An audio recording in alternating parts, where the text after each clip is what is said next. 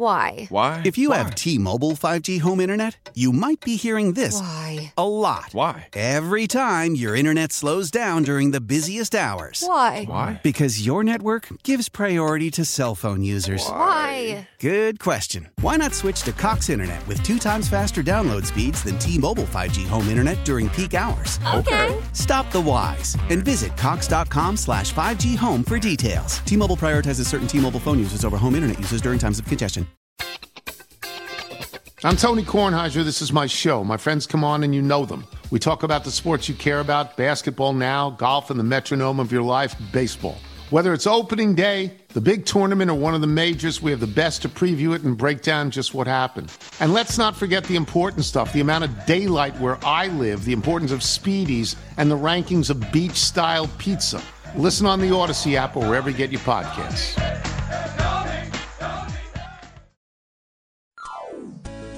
It's Paul Hamilton. That's what they called me in college. It was the bone. He has the facts to back up his opinions. People ask me, well, how are the Sabres are they going to win tonight?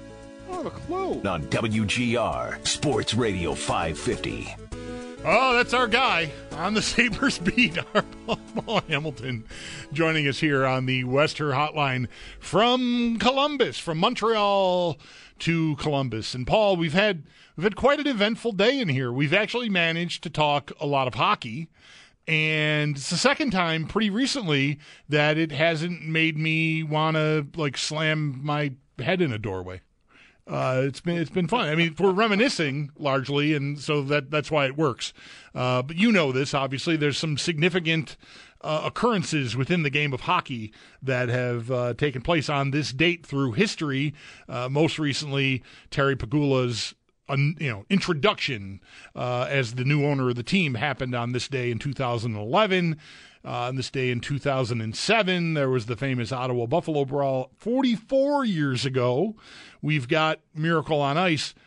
We're only one day removed from 50 years removed from our 50-year anniversary of the tragic death of Tim Horton on the way home from Toronto to Buffalo on the QEW in a car accident. Anyway, a significant day in hockey. But here's the thing that blew my mind. Zach had no idea that you were a good enough hockey player to have been, I don't know, how close would you say you were to making the 1980 U.S. Olympic team? Top 60. All right. I'd say that's pretty damn close. Yeah, we broke into 4 teams, 15 players on a team. It was in St. Paul, so there was maybe 200 some odd people there, and Brooks was up top with maybe 13 coaches and scouts. Never talked to him or addressed the team or anything like that. And then they broke it into 4 teams and played games for the rest of the weekend. And then the next 25 were invited to Colorado Springs. Zach wants to know why you don't say this every time you're on the air, and I know the answer to that because you're not the sort of person that would hey, I was but I mean, pretty cool. And to see what the college game has become must be something from your perspective too, because I don't know what it was like when you were playing for Iowa State back then, and all these other guys that were in schools that maybe are more familiar to fans of college hockey. But I mean, I don't know. I was 14 in 1980, so I wasn't at college age, but I had no idea really about college hockey in 1980. I don't know how many hockey fans did. Yeah, because there's not, the internet or anything like that, and it wasn't on TV. You could still watch a college football game on ABC, on Saturday, so you kind of could watch college football. But, most of those guys, I had no idea. The one guy I did know who he was Neil Broughton, only because the Minnesota State high school championships are like crazy, and we played a lot. Yeah, He's up in Minnesota, St. Cloud and Bemidji, so we were there quite often. And it was on TV. So I happened to watch it when Neil Broughton was in it, and it was obvious he was Yep. crazy good and Hey, so much better than everybody else. Paul, can you do me a favor? Can you save that thought and have your phone handy? Our connection, this happens to me when I'm at home often enough. The connection's just really, really wonky, and I feel like I'm hearing stuff from you, and maybe a lot of our audience is hearing stuff from you that they have never heard or have not heard in a long time. So Zach's going to try to call you, I think, unless we want to try to reset the rig he's on. But I think if we call Paul, maybe that might be the best way to go to try to get that ironed out, because we're having a tougher time hearing Paul. You know, it happens. I know it happens to me when I'm at home, and I always feel crappy about it because, you know, we try to provide a quality broadcast. I started to mention this, but I'll mention it now while we're getting reconnected with Paul. The Horton thing, my friend, my Canadian friend John Gale, is older than me by enough to have been at an age where he and some friends of his found out about that accident and actually got to go, they went and saw the scene of that accident 50 years ago with Tim Horton. All right, we've got Paul. Can you put Paul up for me, please? Okay, there he is. Hi, Paul. Sorry about that. It was getting garbled. So the experience, wherever you left off there, I mean, you were talking about Neil Broughton, and we just kind of lost the plot there. So I'm not sure where we left off, but yeah, with Neil, you could just tell watching him in high school that he was so much better than everybody else. So that was probably the only one I had heard of. As far as, you know, to me, it was just bunch of guys who play college hockey. The only way you would have known any of them is if you would have played against them. There are a couple I played against, but not too many. And so you really didn't know what you were getting into, to be quite honest with you. Yeah. So, you get there and you had no idea what it was going to be or what was going to happen. And I actually happened to have a broken bone on the top of my foot, which they had to freeze so I could tie my skate. So I actually had my skate on for most of the day once I got it on, because what the problem was, you couldn't walk, but you could skate because you don't bend that bone when you're skating. Right.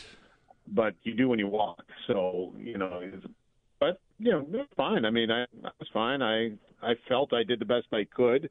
I could see the difference in players, the ones that are really, really good. I could skate with all of them. There wasn't any problem with skating with them. It was, they can put a puck in a hole. I'd like to see the puck. That's all I need. And it's in the net. I need, maybe 2 feet on one side, 2 feet on the other. Right. Type of a thing. And that was the biggest difference I saw where, and I can't go end to end, that type of thing where a couple of those guys could. So, that you could see once you got into a situation like that where the differences were. Right. Well, so from there, once you didn't make the team, how closely were you brokenhearted about it, or did you really follow the 1980 Olympic team? No, I followed it because I knew I did the best I could. I really rose to the occasion, and I don't think I could have done any better. Right. So I was quite at peace with the way it all went, and it's all right. There were players that were better than me there. I get that, but I was proud with where it ended, how I did, and it was a great experience to be there for that weekend, and we just move on. Right. So how do you remember watching the Olympics, and in particular the Miracle on Ice game that that was such an incredible thing? Well, as you know, it was so much different back then. There weren't 5 channels following and you could basically have it on 24 hours a day if you wanted to. It was basically, if I recall, I think it was ABC back then running it. Yes, that's right. And that's all you got to see was what was on ABC, and it was, of course, tape delayed, and you weren't seeing it in live action. But it was also, if you wanted to, you could, unless you were watching the news or something like that, you could not know what's going on in the game because, again, there's not Twitter to tell you, right. what's going on or anything like that. So, but the Olympic coverage, you just didn't get all that much. It was what ABC was going to show you during prime time, and it's basically it back then. Right. Yeah, and the game was on tape delay here. Do you remember 1980? Like I don't know when I first got cable, but I'm pretty sure it wasn't 1980. So I don't know how, we certainly watched Canadian television. I remember hearing over the years that this game was on the Canadian TV coverage of the Olympics live. So people around here may have had access to it and seen it and knew the result. I knew the result before the game ended, and I ruined it for a friend of mine's dad who came to pick us up at like a school dance or something. He came during the intermission, like, come on, hurry up, get in the car. I want to get home to see the third period of this game. USA's hanging with Russia. And I'm like, oh, they win. That went over great. Why would you say that? Because I'm an idiot. I don't know. I was 14. I didn't know, Paul. We weren't, this is before VCRs. Like, we weren't in a, like, I'm taping it, so I'm going to watch it later era of sports. I mean, I had no idea. I don't even remember how I came to have the information that they had won. I just knew that I knew it. And when this friend's dad brought it up, I'm like, I just couldn't wait to tell him. I wasn't thinking I was being a jerk, but, in retrospect, obviously, it's kind of regrettable. Well, I didn't get the Canadian. I was at school when that was going on, so I didn't have the Canadian version either. I was too far away to get Canadian TV. So basically for me, it was whatever ABC showed. And so you watched it not knowing on tape delay on ABC without knowing the result, right? Correct. Yeah, that's awesome. That's the way to go about it.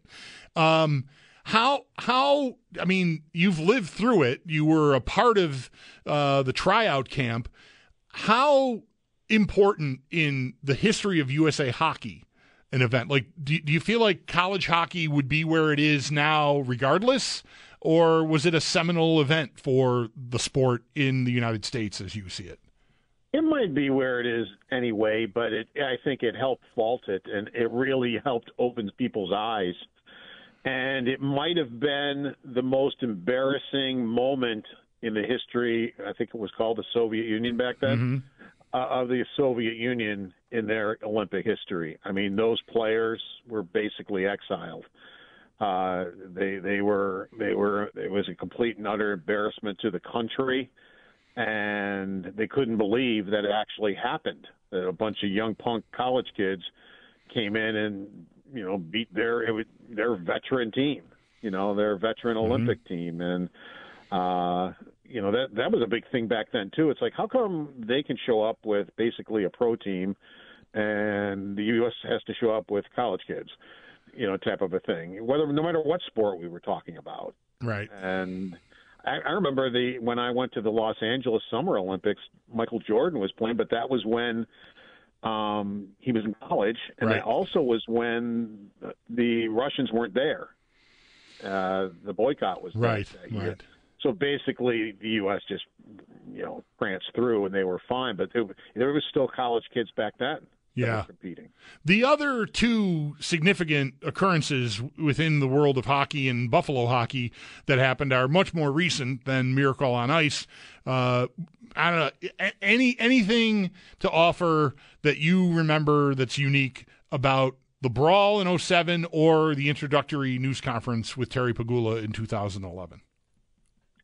All I remember about Terry Pegula is crying about the French Connection, to be quite honest with you. Mm-hmm. I don't really remember much else. And then as far as the Brawl, I mean, that was just, Lindy Ruff was losing his mind over there. And you could see the players that were coming on the ice. So I really wasn't expecting it to go crazy like it did. I definitely wasn't expecting Martin Baron to be out there challenging a guy who has boxing experience in the other net. Right. So just the path that the whole thing took is like, okay, buckle up, here we go. Right. Type of thing. And, it took a different complexion than I thought it was going to once those players got on the ice. I will admit that back then I didn't know. I mean, I know Ray Emery had boxers on either side of his mask, but I didn't know that he had the reputation for being like the likes to fight guy, like I do now in since his passing a few years ago. So like when Peters goes in to sort of save Marty from round 2 of that, I'm like, oh man, I don't know, big time fighter fighting the goalie. Isn't that kind of against the code? But I get it now. All these years later, I mean, Emery was a kind of a badass. And when you watch it again, Emery loved it. Yeah, he was laughing the whole time he was fighting Peters. I mean, he was all over it. He was like, all right, let's do this. Yes. And you could tell, like, he was having fun. As Peters came over. Sicko. So it's like, I don't want to fight this skinny little goalie over here that, Peters is here. Let's go. Let's do this. Right. Excellent. Well, thank you for indulging all of that. We've got just a couple of minutes. Didn't get to spend the night in Montreal. Like, it's right on to Columbus, huh? Is that's the deal? Yeah, and then, you have to go through customs and all that, so it was a pretty late night getting back here to Columbus. It's not a long flight, but it's a longer flight when you have to do it the way you had to do it with first of all, with the dads and mentors here. You got a lot more people that you got to get through. But that's great. I mean, that's great for the players that they're here. I'm not saying anything bad about it or begrudging them. It just takes longer. That's all. Right. So they got here and they had a optional practice today, and they're out doing activities with their dads today, and then they'll have the game tomorrow, and it'll be done. All right, awesome. Well, what kind of marks would you give them for last night? I mean, they found a way. Yeah, they did. I didn't I know they only got 4 shots in the third period, but I never sat there and said they're in trouble. Mm-hmm. Same. Halfway through, the shots were 5-0. And they were letting the Canadians. Their Canadians defensemen like to shoot the puck from the point, and the Sabres are basing. Okay, go ahead. Do that. And it was just a huge amount of shot attempts by their defensemen. A lot of them were off the back wall of the glass. Both their goals came from the point.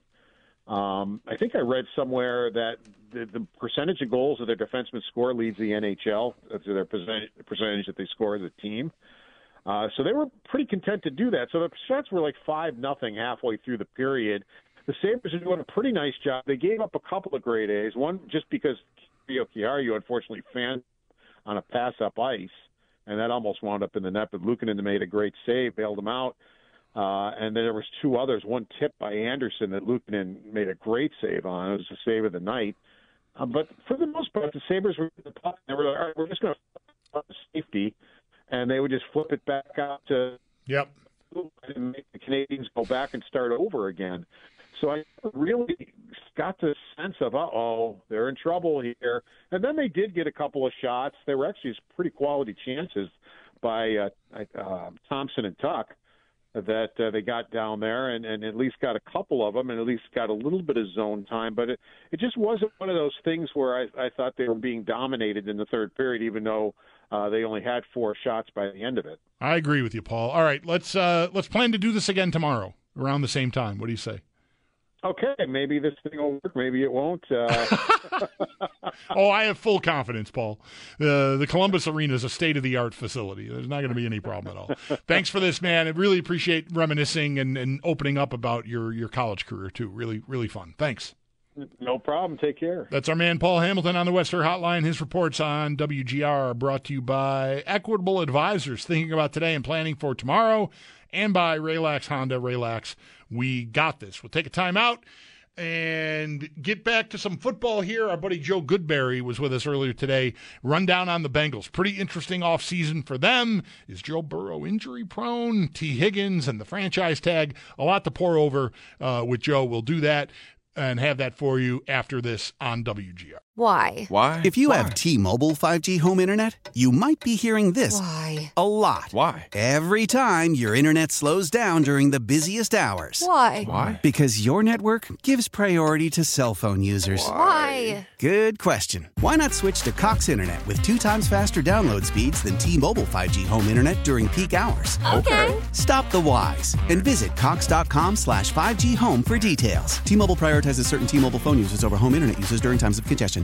We all agree that reducing carbon emissions is a good thing. And once again, Toyota is leading the way. We hear a lot about fully electric vehicles, and Toyota has them with more on the way. But we also know a BEV is not for everyone, whether it's because of cost, range, or concern about finding a charging station when you need it. Plus, the raw materials used to manufacture batteries are limited. Enter Beyond Zero, Toyota's vision for a carbon-neutral future. In vehicles and in manufacturing plants, too, in the years ahead. The materials used to make just one long-range battery for an EV could be used to make batteries for 6 plug-in hybrids or 90 gas-electric hybrids. That's why Toyota's position today is electrified, diversified, empowering you to choose how to reduce your own carbon footprint with the vehicle that's right for you. A hybrid, plug-in hybrid, or battery EV. So shop, learn more, and get details at toyota.com/beyondzero. Toyota, let's go places.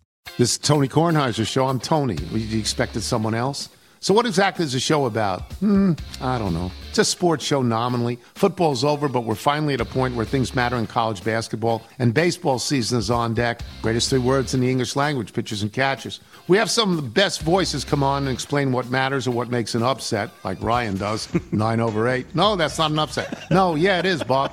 And if you're lucky, I might just tell you about my search for discounted sleep pants or my worries about what my dog just ate. Listen on the Odyssey app or wherever you get your podcasts.